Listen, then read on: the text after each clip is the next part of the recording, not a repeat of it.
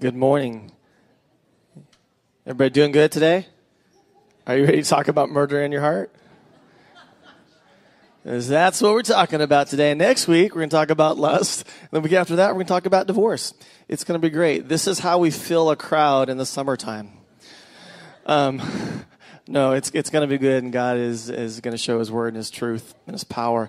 As we continue to go through the Gospel of Matthew, and we started in the Beatitudes, and we're going to go ahead and continue to go through this gospel from the Beatitudes to persecution, to sitting on a hill cannot be hidden, that we are the light of the world.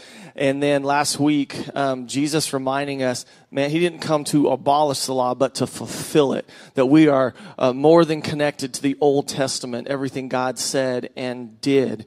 And today, Jesus is going to explain even more what He means by His teachings and His gospel. So turn with me in Matthew 5, and we're going to look in 21 to 26. It says, "You have heard that it was said to the people long ago, 'Do not murder, and anyone who murders will be subject to judgment. But I tell you that anyone who is angry with his brother will be subject to judgment. Again, anyone who says to his brother, Raka, is answerable to the Sanhedrin. But anyone who says, you fool, will be in danger of the fire of hell. Therefore, if you are offering your gift at the altar and there remember that your brother has something against you, leave your gift there in front of the altar. First go and be reconciled to your brother, then come and offer your gift. Settle matters quickly with your adversary who is taking you to court. Do it while you are still with him on the way, or he may hand you over to the judge, and the judge may hand you over to the officer, and you may be thrown into prison. I tell you the truth, you will not get out until you have paid the last penny.'" And let us pray.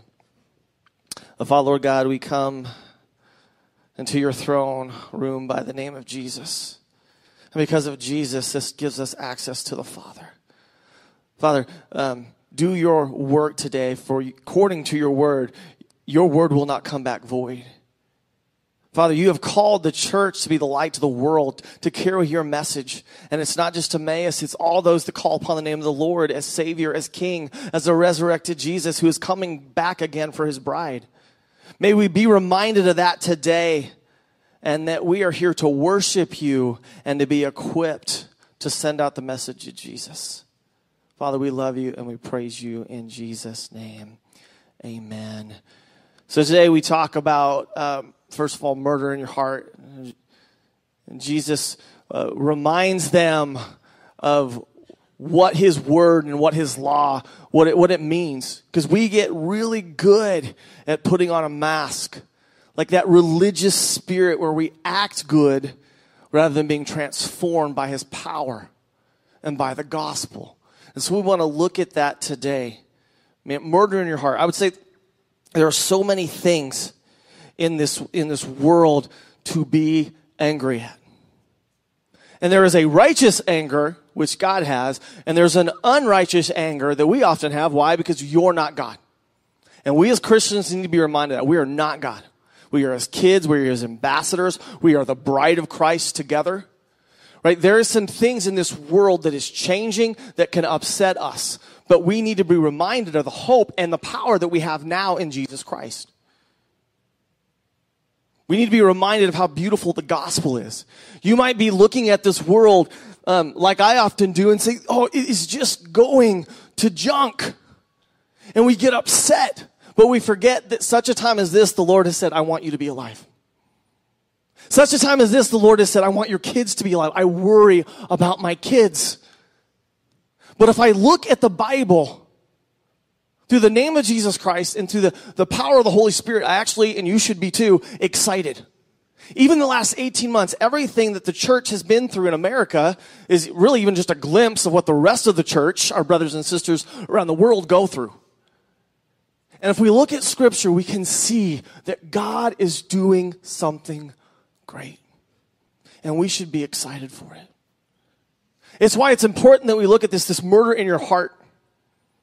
Because I see Christians being taken off mission. Our mission is to love God with all that we have.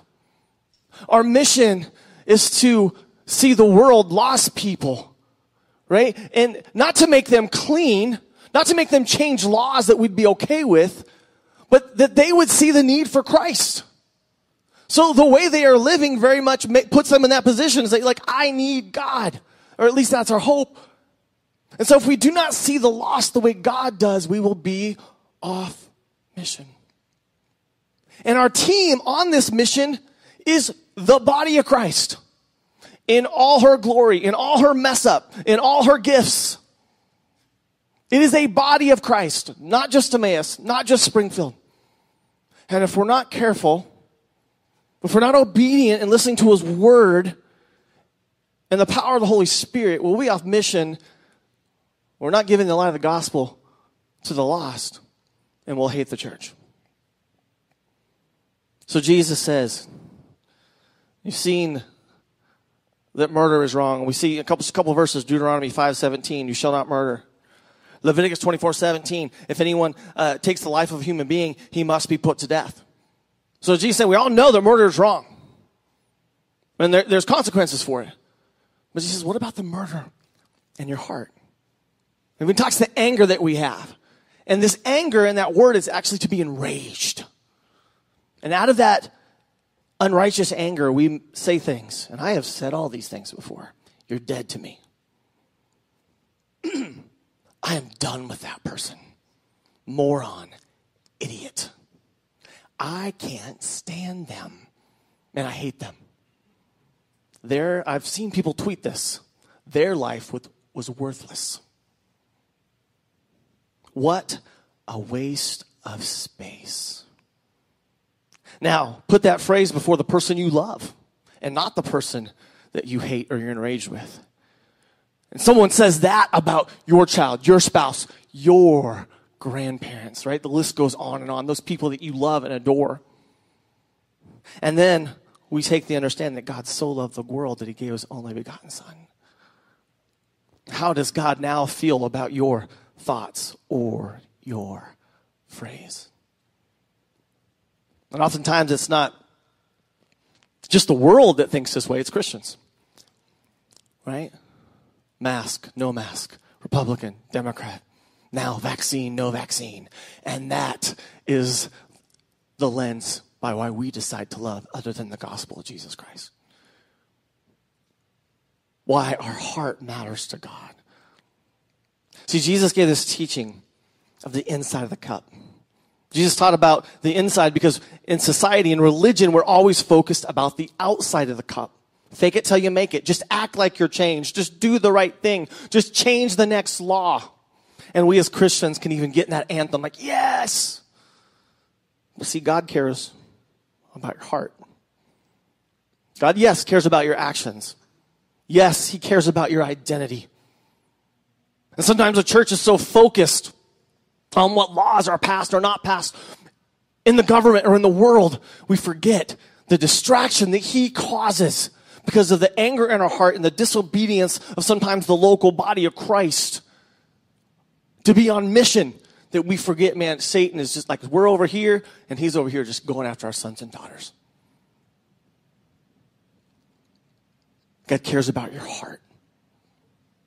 Let's look at Genesis 4, 1-8, we will see the first murder. It says, Adam lay with his wife Eve, and she became pregnant and gave birth to Cain. She said, with the help of the Lord, I have brought forth a man. Later, she gave birth to his brother Abel. Now, Abel kept flocks, and Cain worked the soil. And in the course of time, Cain brought some of the fruits of the soil as an offering to the Lord, but Abel brought fat portions from some of the firstborn of his flock. And the Lord looked with favor on Abel and his offering. But on Cain and his offering, he did not look with favor. So Cain was very angry, and his face was downcast. And you see where God started talking about this anger, right, in this murder plot right here. Verse 6. Then the Lord said to Cain, why are you angry? Why is your face downcast? If you do what is right, will you not be accepted? But if you do not do what is right, sin is crouching at your door, and it desires to have you, but you must master it. Now Cain said to his brother Abel, let's go out to the field. And while they were there in the field, Cain attacked his brother Abel, and he killed him. And what is that source? That battle that we see in the first murder, it started in the heart. Where was God most concerned about? Why are you so angry? Why are you so enraged at your brother? And the Lord tells him in this conversation in the Old Testament that we see in this warning, like sin is coming and it's crouching at your door. It doesn't have to have you, but you will have to reject it. Where does sin start for us and for the whole world? Like we can change every law, we can change every action. Will it change the flow of the lie? Matthew 15:19 explains it very well. For out of the heart comes evil thoughts, murder, adultery, sexual immorality, theft, false testimony, and slander. Yeah, right in there with murder, adultery, sexual immorality, theft, false testimony, our words. Slander, our words, right in there. And we can be so focused on the symptom that we forget about the cure, which is why Jesus said, I am more worried about the inside of the cup. We get so good at faking it or even thinking, and again, I am all about changing laws. I think it's good. I think we need to have a concern, but that's not where my passion is. Right? Part of that is because I'm not called to be a politician. I'm not called to do those things. Some people are. Praise God for that. Good laws and decrees, they are good. There's laws in my house. I praise God for them. I have laws for my children. Like in our home, the Vanderbilt home, you don't just get to do whatever you want. Most of the time. Right? But I know that all the rules in the world won't change who they are or what the sin problem is. Scripture tells us that we'll be held accountable for every careless word. Out of the abundance of the heart, the mouth speaks. Because all of our sin, all of our desperation, all of our addiction first starts in the heart, which is where the cure is. And you might be listening this today and saying, so what do I do then? You say, man, I am angry. And I say, good. May it be a righteous anger that leads you more to God and his plans and his truth. For we serve a God that gets righteously angry. He never stops being loving in that judgment. So what do we do today? Like you just want us to sit back and just, kumbaya and rainbows and sunshine and Care Bears? Welcome to the 80s. No, I'm not saying that at all. You say, well, I can never be frustrated or angry. Right? I remember one time speaking about something like this and someone later on said, I can't believe we can't even cuss in this church. It's like, well, I think you missed the point, right? No, you're going to be angry, but where is the battle? Ephesians 6:12 tells us, for we do not wrestle against flesh and blood, but against the rulers, against the authorities, against the cosmic powers over this present darkness, against the spiritual forces of evil in the heavenly places. I'm around brothers in Christ all the time. And we'll have these conversations about, man, did you see that law? Did you see that law? Did you see what Disney did? Right? See what this place did? Normal conversations. And we'll talk about it, and we'll talk about it. This law, this behavior, that behavior. But then when we do what Ephesians 6:12 says, that we will come together with other believers and we will fight spiritually against this present darkness. You can get a crowd on a Sunday morning. You can even get them to a revival, depending on who the speaker is. But can you get them to a prayer service? Do we understand what the battle is? My friends, if you're concerned as I am about some of the things that are happening, things that grieve my soul, because they go against the word of God. They're an attack on my children. It grieves me. And it should grieve you too. But I'm going to spend my time doing things that God says, you can change that law, you can do that. It won't matter. You can hate that person. It won't do any good other than hurt your soul. You can begin to pray as a believer in the name of Jesus with other believers. Yeah, it sounds crazy, but it's powerful and effective. Satan loves when we just sit on our hands and do nothing. And the Lord Jesus is telling us, people, like your hearts, they matter. There's all sorts of corruption there. Love God and love people in that order. That is your mission. The hate in your heart will take you off the mission of both of these commandments. Martin Luther King Jr., and we all know this quote, darkness cannot drive out darkness. Only light can do that. Hate cannot drive out hate. Only love can do that. It's the love of Christ. It's not just this kumbaya love, everybody gets a winning ticket. It's the love and mercy and righteousness and sovereignty of God. And we as believers can't just keep being distracted by all the hate, our busy schedules, our hate in our hearts.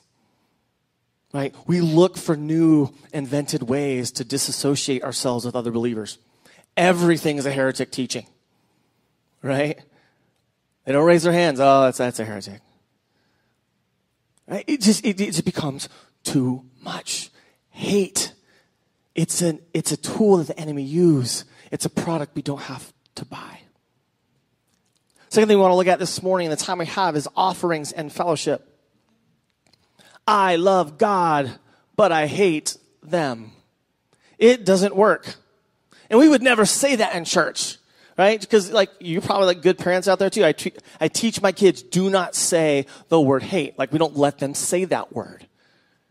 Right? I say, don't say it. We don't want to hate people. Right? And that's good. And that's good teaching. That's a good rule to have. But it doesn't change the heart. They'll come up with other words. I loathe them, Dad. I don't want to have them over for my birthday, Dad. Right? The list goes on and on. Like I don't want to be Facebook friends with them, or I'll be Facebook friends with them, but I'll never hang out with them. Like the list goes on and on. And there's a danger in that. There's something that Jesus is reminding us.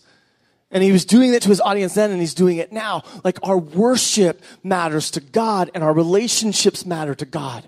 How dare we say God can forgive me, and it can be well with my soul, but not you. Right? It's a lie. So we just put on masks. And God says, man, I see that worship as you have done something against your brother, but yet you don't do anything about it, as if I don't see. Ephesians 4:26 and 27 says, in your anger, do not sin. Do not let the sun go down while you are still angry, and do not give the devil a foothold. You are going to get angry, and we will say this time and time again, and you should. You should get riled up. But may it be in a righteous way. In your anger, do not sin. Do not let the sun go down while you are still angry. This doesn't mean you're going to have a conversation with every person. Like, oh man, sun's coming down, 9 o'clock tonight, got to have that conversation. No. There's a time not to have that conversation. It's talking about the condition of your heart. Go to bed mad. Go to bed mad. Go to bed mad. You can have that conversation. You're still going to bed mad. Right? It's before that sun goes down of understanding, Lord, take this anger, this frustration, and I give it to you to start to work on my heart and my mind and my speech. And he says, do not give the devil a foothold. It's crazy how that foothold can be used to build this massive house of hate. And you'll put all sorts of people and ideologies and things, even the church, even brothers and sisters in Christ, and you just start to put them in this room of hate. Like the enemy has an agenda. He's putting a foothold because he's setting up a camp to advance. That's why it's so beautiful that we would look at the cross of Jesus Christ. Right? As I am forgiven, as you are forgiven, I will extend that to others. As there is mercy, God has been so full of mercy for me and you, for I am a mass murderer in my heart. I'm not saying that to justify, like, oh, well, it's like, it scares me. Some of the things that will come out of my heart and out of my mind that sometimes by the grace of God will come out in actions that remind me, like, your heart needs Jesus. We need to be careful with expressions, and you've heard me say this before. I love them, but I don't like them. You will not like every person, and every person will not like all of you. You can bank on that. And if you think that everyone likes you, which is usually what we tend to think, then we can talk later and we'll talk about reality, right? Not everybody's your mom. Not everybody's your grandparents. They don't like everything about you. That's a special kind of mom love, right? That my wife has for my kids that I don't have, right? Praise God for moms and grandmas. That's not the point. The point isn't to be on this mission, this exhausting mission. Like everybody has to like me. No. You will not like every person. Everyone will not like you. But let's not get comfortable in that place. Because we get really good at putting on this Christian mask in our worship. Oh, yes, they're brothers and sisters in Christ. Only through the gospel are we saved. Oh, but they think this or they think that, but they still think the gospel. Heretic. Right? The list goes, we just build and build and build on that. Like I have friends, and I've expressed this before, they're running out of churches. In Springfield, there's one in every corner. I know friends like it's a 10,000 member church, and like, I can't go there anymore because I might see that one person. It just gets so big. And so what we do is say, well, I still love them. Like, no, you don't. Right? Let's not get so comfortable to say, well, I love them, but I can't stand them. Well, and again, we wouldn't say it that way. You will not like everyone. Not everyone will like you. But let's not stay in that place where it's so comfortable, because you will find a long list. You will say, well, I'm just introverted and they're extroverted. They're a people person. I'm not. I've literally had people say, I'm just not that happy type of person. That's not a badge of honor. Right? And I'm not saying that to shame or disgrace you. Like, we just have to be careful, because it puts a foothold to where we just justify the junk. Our relationships with each other in this room matter to God. You have wronged your brother, then go make it right. And it's associated with the communion that's in the back. And the offering plates are in the back. Like, as a church, we should be challenged. Like, man, if we have a lot of unforgiveness and unrepentance in the relationships in this room, we should have zero offering. We're sometimes afraid to say that. Hey, we want to continue to say, hey, if there's some type of guilt or manipulation in the offering today, don't put it back there.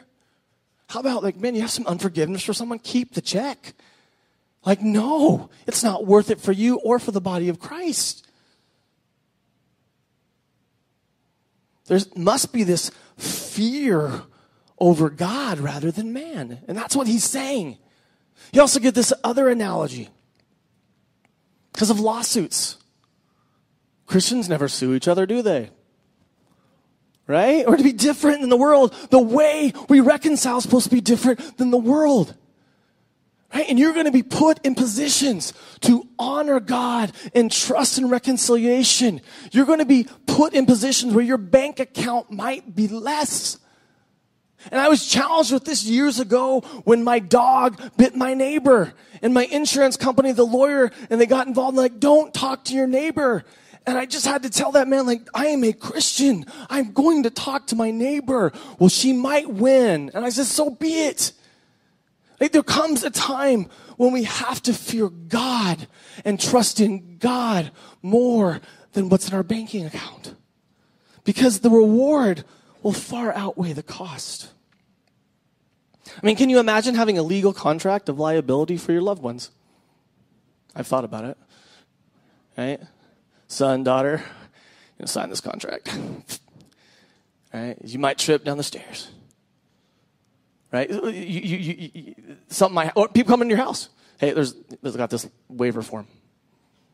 Right? Hey, before church attendance. Before you come in, we have this waiver, because these chairs, I would not trust the weight limit on the chairs. Just putting that out there. Tested it. People smaller than me have tested it too. Right? We don't want to live in this bubble wrap. What Jesus is saying is like relationships are dangerous. Right? They are. You're going to be open to hurt and pains. But the power of God and his commands are more powerful. We cannot live in that bubble wrap. Your relationships with others will influence the command and calling God has for your life. And you are to be on mission. Love God, love people in that order. Tell the world about the good news of Jesus. Messed up relationships and hate will always put a roadblock into that mission and mandate from God. So make a choice. And this unforgiveness is what he's talking about, that price. He's like, and you will pay every penalty.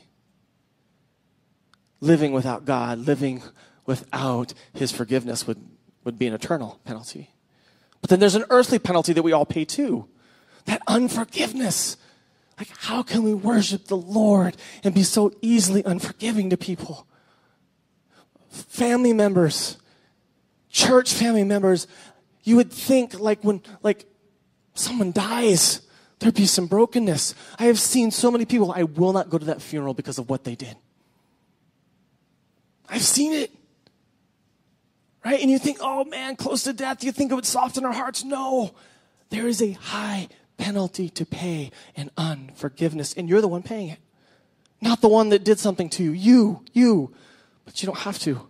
Henry Emerson said this, hating people is like burning down your house to get rid of a rat.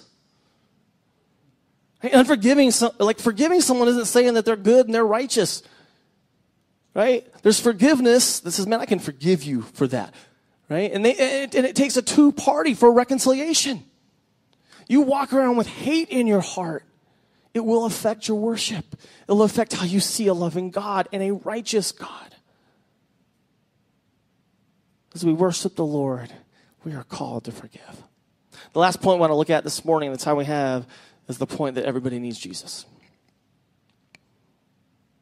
Is Jesus, like what Pastor Clint talked about last week, we're playing basketball, we like to lower the goal because it's easier to dunk. Right? And we do that all the time. Let's lower the standards of God. Let's lower the decree of God. All right? Jesus actually showing, let me show you what that word, let's fulfill the word. Let me show you how much more you need me. Because we can all get good at acting good and doing the right thing. But in our hearts, which is what the Lord is most worried about, it's fine, you haven't murdered. Most people in here, if we did a vote, probably wouldn't say, yeah, I've murdered somebody. Right? He's just probably not going to, right? I don't know everyone's history. I don't know all that stuff.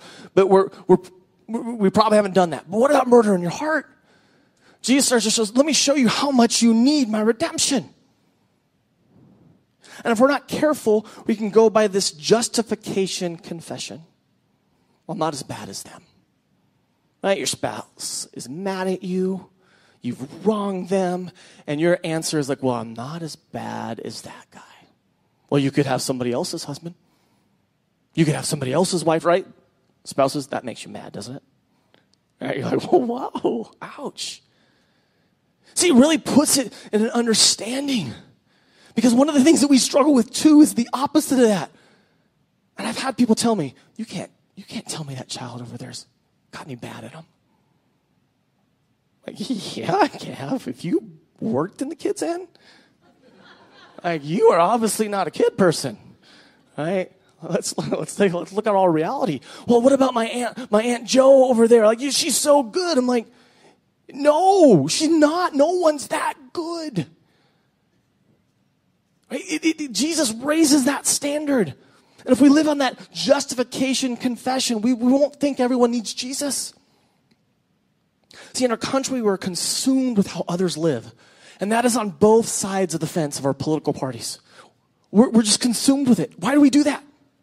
Because it's easier to look at someone else's money and say they should be generous. I can look at Hollywood figures and say, man, look how much money they have. They should be really more generous. Or I can look at that company and go, man, Amazon should do all this. But God takes it up a notch and says, what about you? What do you do with it? Like, what do you do with all that you have? Right? I can look at that company or that government system and say, man, they need to be more just. God says, what about the authority I've given you? Could you not be more just? Like, whenever I talk to my kids and we bring them before their mom and dad, Jessica and I, and we're disciplining, they almost always, they were like, well, what about them, Dad? Do you know what my big sister did? Right? I feel like you love them more than you love me. That manipulation. And you're like, no, we're focusing on you. Right? Do you see why it's so important that we look at the plank in our own eye? I want us to look at Luke 18, 9 through 14. Jesus gives a parable to this. It says, to some who were confident of their own righteousness and looked down on everybody else, Jesus told this parable. 2 men went up to the temple to pray, one a Pharisee and the other a tax collector. The Pharisee stood up and prayed about himself. God, I thank you that I'm not like other men, robbers, evildoers, adulterers, or even like this tax collector. I fast twice a week, and I give 1/10 of all I get. But the tax collector stood at a distance. He would not even look up to heaven, but beat his breast and said, God, have mercy on me, a sinner. Verse 14, I tell you that this man, rather than the other, went home justified before God. For everyone exalts himself. Who exalts himself will be humbled, and he who humbles himself will be exalted. It's the gospel. Right? No one is so good that they don't need Jesus. But no one is so far gone that they can't be redeemed. And when there's hate in our heart, you won't be on mission. Tim Keller says this, and I love this. No matter how good and well ordered your life is, you must be born again. Yet, no matter how chaotic your life has been, or how often and profoundly you have failed, you can be born again. See, at the cross, we see that God isn't so laid back on sin. But he isn't so laid back on redemption and mercy either. At the cross, we see those 2 pillars of God come at an intersection. Right? God doesn't stop being just. He doesn't stop being loving and full of mercy. And that is the beauty of the good news. Right? Because it's only through Jesus that those 2 things can happen. And that our sin can be forgiven. And we can be brought home to the Father. And when you look at sin, or you look at God's love, his mercy, his judgment, and his sovereignty, again, if you're full of hate, you're going to look at it in convenient ways only for yourself. When it's full of the gospel and love of Jesus Christ, through the power of the Holy Spirit, and we're on mission, we see lost people. Like, no wonder they're asking lost. They don't know Christ. We were once there. Some of us are still dabbling in once there. Right? We're so worried about that we think, oh, if I change this law, it'll change it. Again, I'm not saying that there's not some good things in that, but that's not where the power comes from. So what about when we look at it from the lens, God's judgment and his mercy through the lens of your family? You wrong my kids or my wife or my loved ones, I am very thankful for God's judgment and his sovereignty. And I've never met a parent, they're like, whatever. No, right? Mama bears come out, right? Unite. I'm not a mama bear, I'm just saying, right? Like the moms love well, right? Don't mess with their kids. Right? And it's crazy how even just some of these movements, even in Christianity, God just doesn't care about no. Like every loving parent would say, no, where is that just God? Which is why it's so important that we would see it through the love of God. But then the other opposite side, God's mercy. I'm so thankful for God's mercy and his grace for myself, for all of you, for my kids. Like the cup never runs out for the amount of mercy that I want for my kids and loved ones. Right? Do you see how it works? We're thankful for both. His mercy, his grace, and his justice. And when we're looking at this and something is difficult, it's like, man, I'm guilty because of all the people I've killed in my heart. There's no escaping that. There's no escaping that. Which is why Jesus is so good. I've never met anyone that they were not honest, like, oh yeah. And next week we'll talk about lust. Hey, it's like, okay, Jesus, I need you. But here's the thing. The Lord doesn't want us to get good at just acting good. That's why all the law changes. Friends, that's not where hope can be. The Lord doesn't want us to just get good at acting good. That's religion. That's exactly what Jesus, that's his audience right there. You think you're good enough, you're not. Now, there is a sign of repentance that says, man, I want to stop doing this thing, right? That's like, it has a good beginning. Now I'm going to stop taking drugs.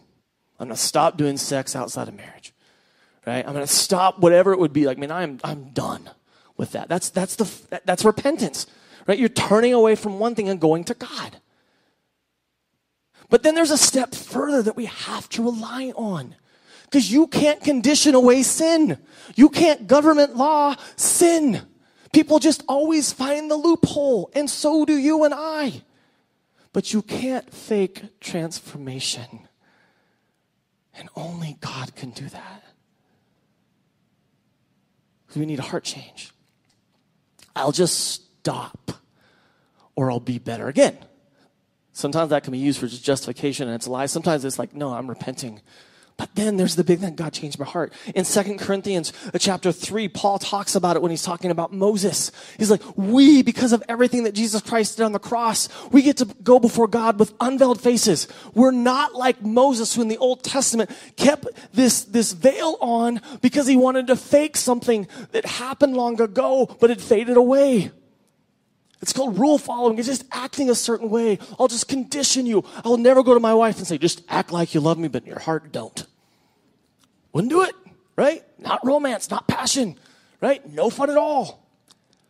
And Paul is saying is we don't have to do that because our God is real. Repent, come before God, and it puts our heart and our mind and our spirit and our soul before him. His word will not come back void. There's a miracle that happens with the power of the Holy Spirit that is for all believers. King David in Psalms 51, 10 through 12 talks about this. As he murdered, as he slept with another man's wife, as he covered it up. In the New Testament, God says he's a man after God's own heart. And he writes this, create in me a pure heart, O God, and renew a steadfast spirit within me. Do not cast me from your presence or take your Holy Spirit from me. Restore to me the joy of your salvation and grant me a willing spirit to sustain me. He didn't say, God, make me a better conditioner. Give me some more rules to follow. In his repentance, he came to the point where he said, man, I need your touch, your change. God the Father, God the Son, God the Holy Spirit. So in a moment, we're going to pray to the Lord. And some of us, like, there needs to be some repentance. Some of us, like, if you've never accepted Jesus Christ as your Lord and Savior, you know, man, he is God, he is King. Like, our actions do matter. Sometimes our actions show that he's not King. Which is why even in an audience full of people that are professed believers, they say, man, are you sure he's king? Are you sure he's king? Because sometimes we don't act like he's king. Right? When he is King and Lord of Lords, we come to his throne room in repentance because he is good. And everything that he says is true. And we will have a time of prayer. We say, Holy Spirit, baptize me in your truth and your wonder. I'm repenting, but I know conditioning won't change it. Change my heart, change my mind, your resurrection power. So as we close, a couple questions. Number one, do you murder people in your heart? Do you gossip? Do you slander?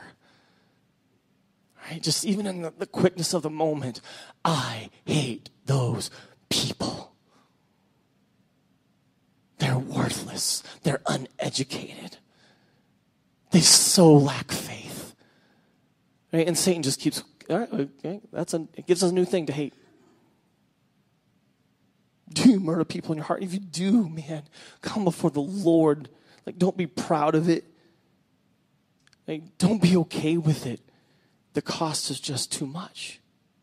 Number two, do you need to make things right in a relationship? Like, our relationships matter. The church is to thrive and continue to grow. We can't just put on a mask and just be okay with people. We want the gospel. And there's not a relationship you're going to have that won't take Jesus. Right? No one's good enough. No one's likable enough. But that's the hope in Christ. Do you need to make things right in a relationship? And last, do you live and believe that everyone needs Jesus? That neighbor on the street, man, they seem pretty good. They need Jesus. Kids need Jesus. Be on mission for that. Nothing more important than leading our children to Christ, to leading this community to Christ, to being the light. Because everyone needs Jesus. Do you believe that everyone needs Jesus? You live it. You believe it. It's your reason for getting up in the morning and talk about hope. Right? Because there's no one that's so far gone that God can't forgive them and transform them, including you and me. As we close, there's going to be communion in the back. And we encourage you, before you take part of that, seek your heart before the Lord. Make relationships right. There are people in the back that also love to pray with you. Right? Because we're realizing and we're proclaiming it's taking more than conditioning and saying, I'm sorry, God, this is going to take you changing my heart. If you guys can stand, we'll close in prayer and worship our living Savior. Father, Lord, thank you for your redemption and your truth and the great hope of the gospel of Jesus Christ. God, we give you our hearts, for our society taints it and corrupts it, and we just say, oh, we'll take more of that. Father, today would say, no more. We will not hate.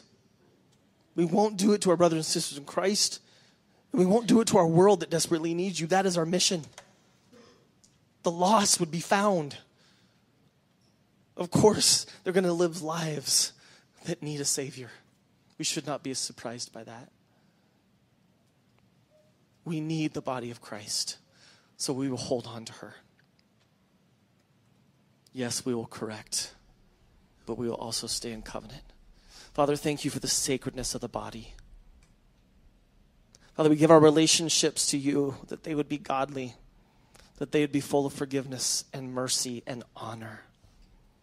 And Lord, would we live and believe today and going forth that everyone needs Jesus. And everyone in Christ can be a new creation. That your church is a hospital for the sick. And when we are sick, you will make us whole. There's no sin that's so far from you. No person that's so far from you that you cannot forgive and redeem. And that is the beauty and the hope of the gospel. And we stand amazed. God, create in us a new heart, a new mind. Father, we love you and we praise you.